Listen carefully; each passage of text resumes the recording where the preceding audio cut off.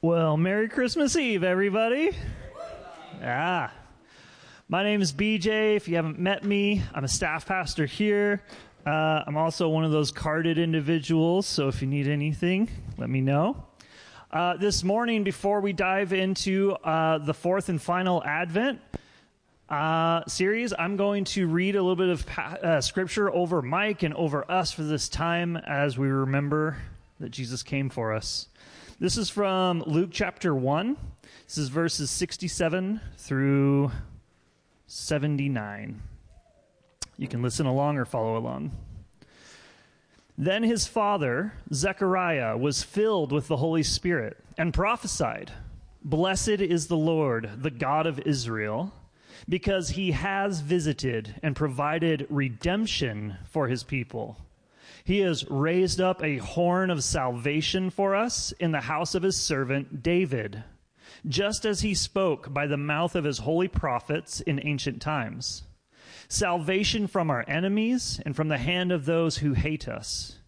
He has dealt mercifully with our ancestors and remembered his holy covenant, the oath that he swore to our father Abraham, to grant that we, having been rescued from the hand of our enemies, would serve him without fear, in holiness and righteousness, in his presence all our days. And you, child, will be called a prophet of the Most High, for you will go before the Lord to prepare his way, to give his people knowledge of salvation through the forgiveness of their sins. Because of our God's merciful compassion, the dawn from on high will visit us, to shine on those who live in darkness and the shadow of death, to guide our feet into the way of peace."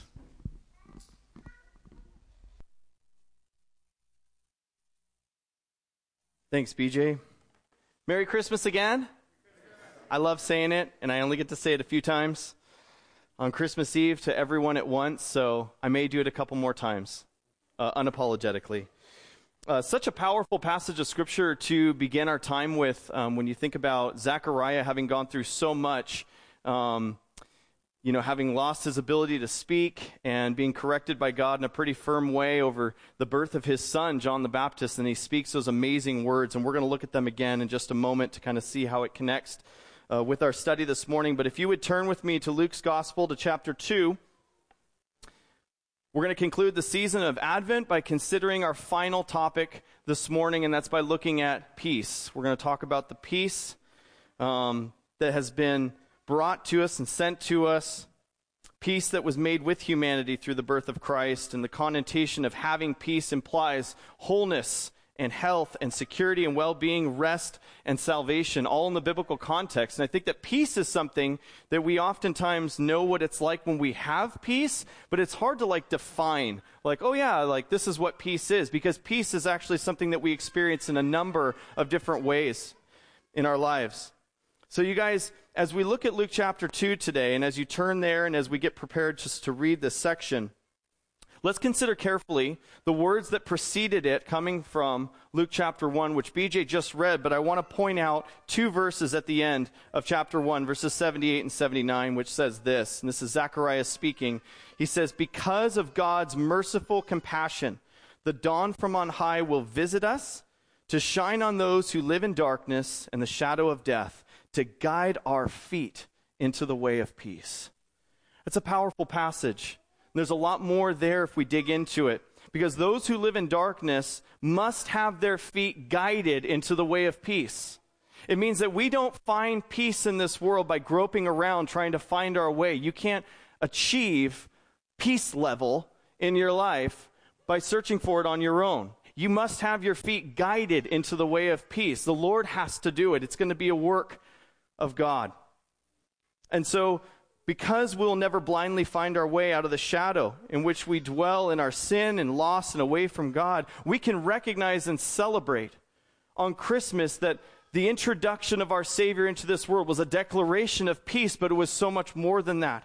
And we're all somewhat familiar, I think, of what a peace treaty is. We hear about them in our day today. They've been around for a while, and some believe that the first one ever recorded was between the Egyptians and the Hittites after the Battle of Kadesh in like 1274 BC. That's like the first recorded one. And so people looking like, okay, so we could say honestly that peace treaties are ancient. But we still understand what they are today. But for clarity, a peace treaty is a legal agreement between two or more hostile parties, usually countries or governments, which formally ends a state of war between the two parties. And it's a long-term cessation of hostility. So don't get bored with this, but this is important, okay? I am going somewhere, all right? Peace treaties are different from other international documents that control conflicts, and that they're the culmination of international peace discussions, and they seek permanent resolutions by establishing conditions for peace. They're not temporary. A peace treaty is intended to establish a permanent condition, okay? A peace treaty is not the same as a surrender when one party agrees to give up arms, or a ceasefire in which parties agree to suspend hostilities temporarily, or an armistice agreement in which parties agree to stop hostilities but don't agree to long-term conditions of peace. Any or all of these documents, however, may precede the execution of a peace treaty between two parties. Conflicts might first end with the surrender of one or a compromise ceasefire agreement. These can be followed by an armistice agreement, as in the case of like the Korean War in 1953. But in such circumstances, permanent conditions for conflict resolution may be finally enunciated in a formal peace treaty once all of those things are done. Okay, that's all I'm going to talk about for peace treaties, okay? I promise. But think about what Luke 1, verses 78 through 79 says again. Listen to these words. They're going to be on the screen for you. Because of our God's merciful compassion, the dawn from on high will visit us, notice this, where we are. The dawn from on high is going to come to where you are, to shine on those who live in darkness and the shadow of death, to guide our feet into the way of peace. Is that anything like what we understand a peace treaty to mean today? Does that look anything like what we see when we look at the actual legal documents that are drawn up to have an armistice agreement or a ceasefire or a peace treaty? That doesn't sound like two parties coming to a neutral location to have discussions at a table about how they come to an agreement of long-term peace, does it? That doesn't sound like that at all. That's because it's not. It's not the same at all as what God has done with us. This morning, I want to point out that all the beautiful truth of God's word points us to his interaction, his action, his complete salvation for people without us doing anything to save ourselves. I want to point out that as we discover or even perhaps remember what true peace is, the peace of God, what it actually is, that we would know him and we would know peace within. Because I don't know about you guys, but this last month has been really hard to find peace. Maybe this whole last year, I've talked to so many people in this last year, 2023, how brutal it's been on so many of you. It's been a very difficult year. It's been a very trying year. And maybe that's where you're at. Maybe you're like, I don't even know if I could define peace because I've been just fighting to find it all year long. Maybe you've come this morning and you don't come very often to church and you're visiting. And if you are visiting, you're so welcome here. I'm so glad you're here.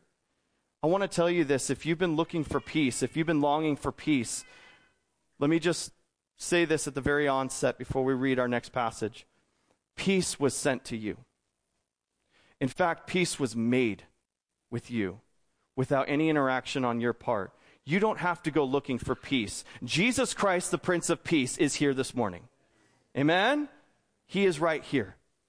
And he longs to have peace with you. In fact, he did everything that was necessary to have peace with you. Let's dig into the text. We're going to look at Luke chapter 2. I'm going to read the story of the birth of Christ. We're not going to go through the whole thing, but I want to read for context the first 13 verses of Luke chapter 2, and then verse 14 is what we're really going to focus on this morning as we talk about peace. So let's read this together. If you have a Bible with you, if you don't, there's one in the pew right in front of you. Grab a Bible, find Luke chapter 2. You can read along as I read aloud, beginning in verse 1. In those days, a decree went out from Caesar Augustus that the whole empire should be registered. This first registration took place while Quirinius was governing Syria. So everyone went to be registered, each to his own town. Joseph also went up from the town of Nazareth in Galilee to Judea, to the city of David, which is called Bethlehem, because he was of the house and family line of David, to be registered along with Mary, who was engaged to him and was pregnant. While they were there, the time came for her to give birth. Then she gave birth to her firstborn son, and she wrapped him tightly in cloth and laid him in a manger because there was no guest room available for them. Now in the same region, shepherds were staying out in the fields and keeping watch at night over their flock. Then an angel of the Lord stood before them, and the glory of the Lord shone around them, and they were terrified. But the angel said to them, "Don't be afraid, for look, I proclaim to you good news of great joy that will be for all the people. Today, in the city of David, a Savior was born for you, who is Messiah, the Lord. This will be a sign for you. You will find a baby wrapped tightly in cloth and lying in a manger." Suddenly, there was a multitude of the heavenly hosts with the angel praising God and saying, "Glory to God in the highest heaven, and peace on earth to people he favors." This is the word of the Lord. We read those first 13 verses for context, and as we look at verse 14, notice how it connects with what Zechariah prophesied. As his son was born, and he had named him John, and the Lord opened his mouth in Luke chapter 1, Zechariah had prophesied not only about the ministry of his son, but about what the Savior and his interaction in our world was going to look like. And here the angels declare and agree with that prophetic voice of Zechariah that peace is going to be the result of the coming of God in human flesh. Glory to God in the highest heaven, they sang, and peace on earth to people he favors. Peace has come to earth in a manger. If you're unfamiliar, a manger was a feeding trough for animals. You know, if you wonder why it was so peculiar that the angels told the shepherds, you're going to go find this kid in Bethlehem. And they're like, there's a lot of kids in Bethlehem, especially with the census going on, right? And he's like, but this one's going to be unique. Yeah, he'll be wrapped in traditional cloths, but he's going to be in a manger. You don't see that too often. So that was like this indicator. This is a very unique thing. How humbly, how lowly did Jesus come to not only be born, there's no room in the inn, not even to be born in a room in the inn, but to be laid in an animal feeding trough. How humble is the King of Kings. There was not merely a declaration of peace when they said peace on earth. It wasn't just a declaration proclaimed from the heavens. No, the host of heaven came to earth and it proclaimed that peace had now come. God had not just spoken, God had taken action on behalf of sinful flesh. God had taken action that must be taken. It was the only way by which we would be saved from our sin. The promise of Genesis 3 had now come to fruition. The promise from the very beginning was now here with us. What a night to be in those fields and for the angels to unleash a song they had longed to sing from the beginning of creation. Now we finally get to declare that our Messiah is here. He will be the door that all must pass through to be reconciled to God. He will be the King. In the book of prophet Isaiah, this passage will be on the screen. It's a passage we're pretty familiar with, I think. But in Isaiah 9:6, notice something about Jesus. It's a prophetic message speaking of the Messiah. It says, "For a child will be born for us, a son will be given to us, and the government will be on his shoulders. He will be named Wonderful Counselor, Mighty God, Eternal Father, Prince of Peace." You see, church, what's powerful about looking at who Jesus is, what he came to accomplish at the first advent, is that God did not call us to a neutral city to have discussions at a table about how we can come to an agreement of peace with him. He sent the Prince of Peace himself. He sent peace to us, complete and whole, to be received and done with. The title Prince of Peace explains the results of his reign. The term prince, it doesn't imply royalty per se, but one who administers something. It means he's going to minister peace to you and to me. In this case, the child king will be the administrator of peace, or more appropriately, the administrator of wholeness or completeness. He came not just for us, but as one of us. He came in human flesh, fully embracing humanity by becoming a human being himself. The emphasis of the name is that he will spread whole and complete idealness on earth, and especially to those in his command. He is the Prince of Peace. He is the one who is able to make peace, not negotiate for it, for Jesus himself made peace between God and humanity. And the question that we should ask at that point is, how? Because if we're going to talk about the birth of Jesus, we have to talk about how he died too. And then we need to talk about how he rose. Amen? You see, guys, this is, cute. You guys, this is such a powerful thing to talk about in the context of gazing at the manger. Colossians chapter 1, verses 19 through 20. Paul writes this, and he's speaking of Jesus. For God was pleased to have all his fullness dwell in him, and through him to reconcile everything to himself, whether things on earth or things in heaven, by making peace through his blood shed on the cross. This declaration of peace was an action that God took, and it would be fulfilled the moment that Jesus died on the cross for the sin of humanity. That's where we find the peace that we're longing for, is there at the foot of the cross, where our sins are forgiven by a holy and righteous God who died in our place.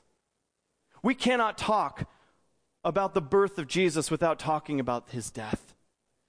And then we have to celebrate in his resurrection. Because he didn't remain in the tomb, did he? Jesus rose again, amen? Meaning that offer of peace to you has been ratified, it's been verified, it's been fulfilled. You just have to receive it. We're saved by grace through faith. He did all the work. Glory to Jesus. Having made peace with humanity by grace through faith, we're able to receive this free gift of salvation by belief and confession, as Paul reveals in Romans 10. He says, this is the message of faith that we proclaim. If you confess with your mouth Jesus is Lord and believe in your heart that God raised him from the dead, you will be saved. One believes with the heart, resulting in righteousness, and one confesses with the mouth, resulting in salvation. For the scripture says, everyone who believes on him will not be put to shame, since there's no distinction between Jew and Greek, because the same Lord of all richly blesses all who call on him. How many? Oh, for everyone who calls on the name of the Lord will be saved. Who? Everyone, all? Yeah, good. That's great. You guys, the message of salvation is so liberating. It's so exciting. And do you know what it does for you and I? When we come to Jesus and we say, I believe. When I place my trust in him, his peace comes into me. His Holy Spirit dwells within me. I can have peace if I'm willing to come to Jesus and make him Lord of my life. He is the Prince of Peace, where he administrates the peace of God, where God comes in love to human beings and unites with them. There is peace made between God and humankind and among people together. Do you struggle? You're like, I feel like I'm good with God, but I really struggle with other people. That's indicative of a break in your relationship with God. If you struggle with having peace with others, you may not be able to be at peace with everyone, but if you're filled with constant relational strife, go to Jesus and ask him to give you his peace. Are you afraid of God's wrath? Go to the child in the manger and receive there the peace of God. Have you fallen into strife and hatred with your sister or your brother? Come and see how God, out of pure love, has become our brother and wants to reconcile, not just with us, but wants to reconcile us with each other. Something's going to happen tomorrow. I'm off notes, so pray for me. Something's going to happen tomorrow. Many of us, if not most of us, are going to be around family. Family that we don't have to see very often. Now, that's not the case for all of us, but for some of us, you're going to be around extended family.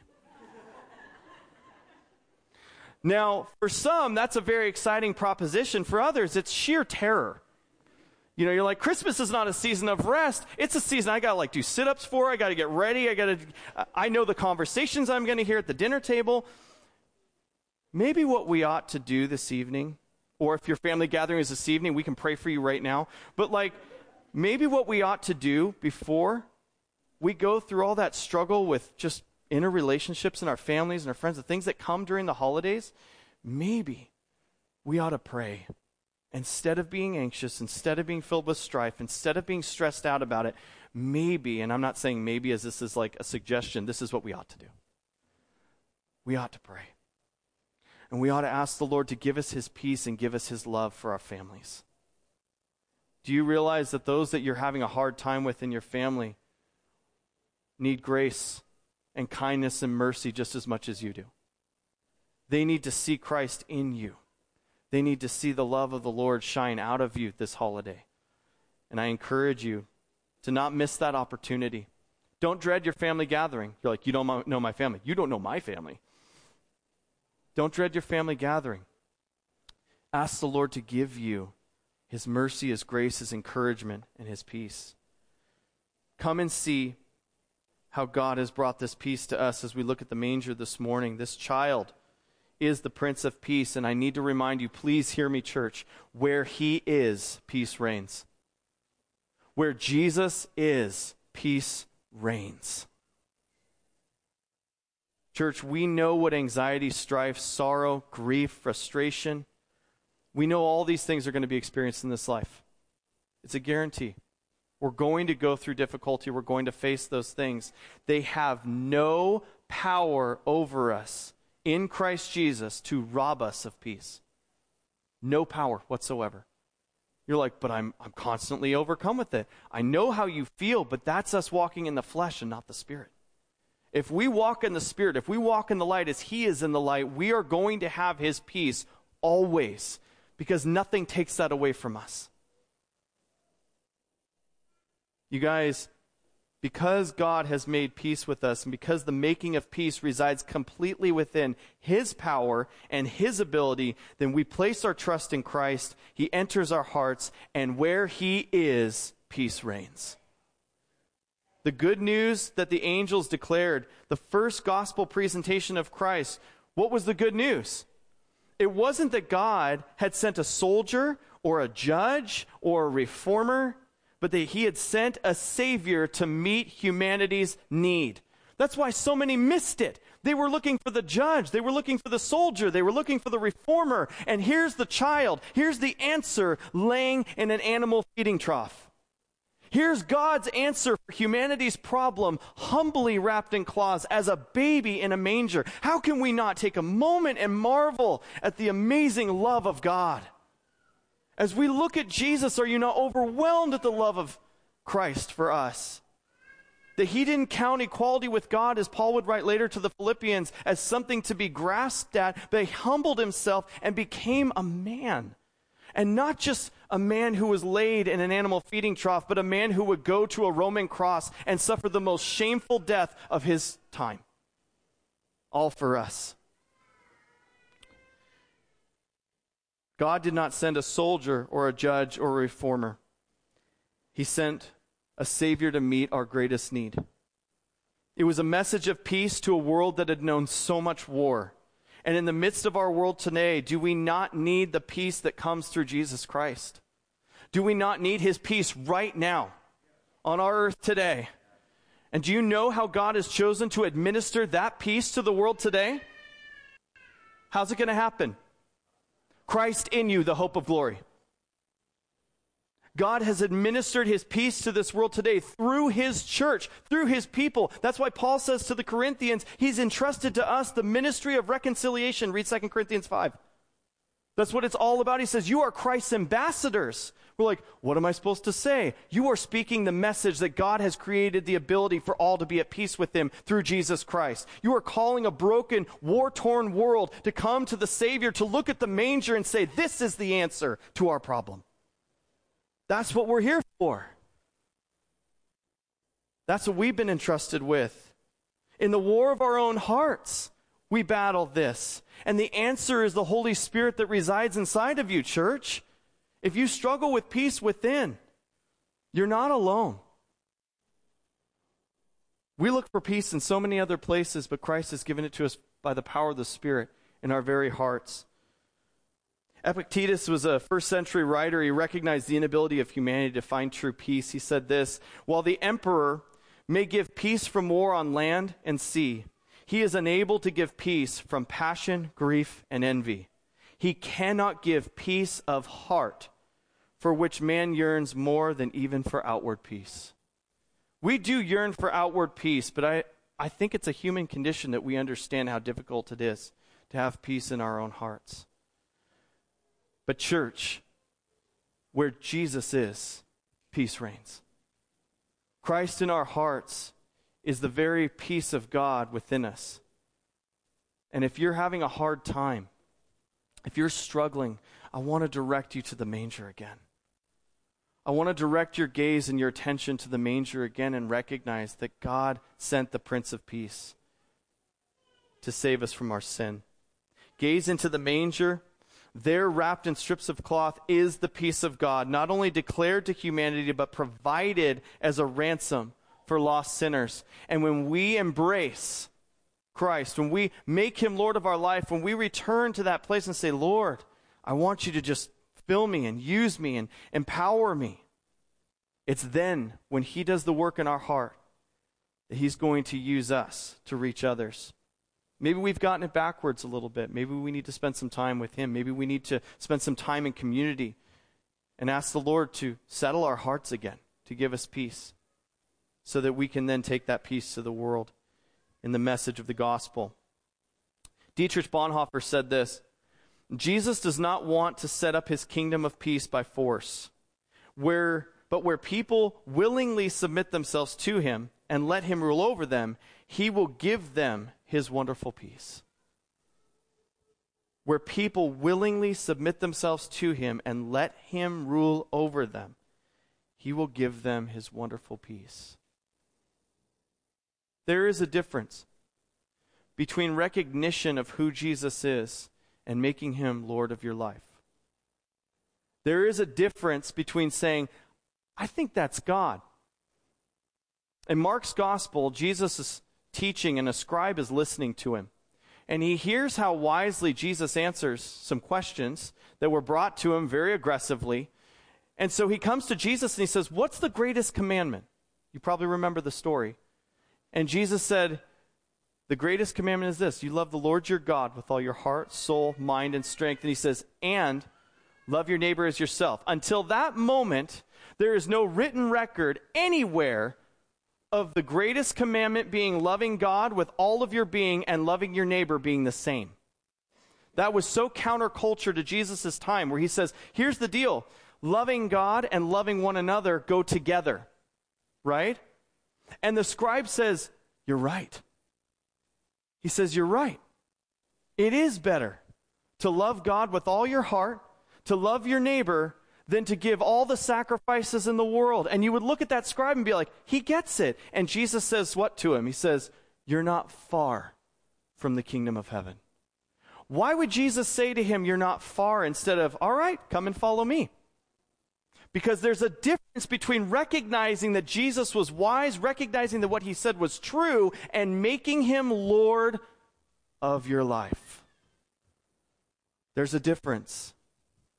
We're not called to come to the Christmas season. We're not called to come to the manger and to look at the newborn baby, to look at Jesus without being broached with that necessary decision. He doesn't just want you to recognize that he's God. He wants you to make him Lord of your life, because that's what you were created for. You were created to follow Jesus. You were created to be made a new creation, because sin has wrecked us, and God wants to remake you in Christ. All those who are in Christ Jesus are a new creation. All the old passes away. Behold, the new comes. And he wants to use you. He wants to make you part of his family. He wants to walk with you. He wants fellowship with you. We're not here to recognize. God didn't just recognize the brokenness of humanity. He didn't just recognize that we lacked peace. He came and he did something about it. And he says, you must believe. You must place your trust in him. Jesus must be Lord of our life. Church, let us gaze into the manger as God stands in for godlessness, as love stands in for hate, and as the Holy One stands in for the sinner. Let us declare along with the hosts of heaven, glory to God in the highest, and peace is here on earth to people he favors. Peace has come because Jesus has come. And where Jesus is, peace reigns. Amen? Would you pray with me? Lord, we just thank you for the message of your word. We thank you for an opportunity to gather this morning as your church, as your body. And Lord, I don't know the depth of what's going on inside of all the hearts here in this room. Lord, I don't know what they're going through. Maybe some are having a fantastic time. Maybe this is the pinnacle of the week. I hope it is. God, I pray that you would bless them and encourage them and use them in their families this weekend. And Lord, for those who may have come this morning and they're just struggling, barely getting through the door, feel like they're losing every battle they're facing, God, would you show us that our identity is not to be found in what we have accomplished, but Jesus, because of what you have accomplished, that's where our identity is found. We are seen in you. We are seen as righteous, washed, and cleansed when the Father, the Creator, the God of heaven and earth looks at us. Jesus, all because you came. All because you condescended. You did not remain far off or distant, but you came and you were born in human flesh. And there, as we just picture you laying in that manger, how could we not want to fall to our knees before you and worship you as the shepherds did, bring you gifts as the wise men did? Lord, celebrate your coming as Simeon did at the temple, and he said, now I can depart in peace, for I have seen not just God in human flesh, I have seen the salvation that God has sent to human beings. What a powerful thing for us to remember. Lord, I pray that this morning as we celebrate you and as we just enjoy hearing beautiful music, Lord, singing songs together, that you would wrap us in your love, that the word and the message of your peace would settle deep into our hearts, and that we would be able to pass that on to our families this holiday, to our church family. God, I pray that it would just spark so much joy inside of us, Lord, that we couldn't contain it. We'd have to talk about you. Lord, be the focus and the center of our celebrations, because you are the focus and the center and the Lord of our lives. We pray all these things in Jesus' name.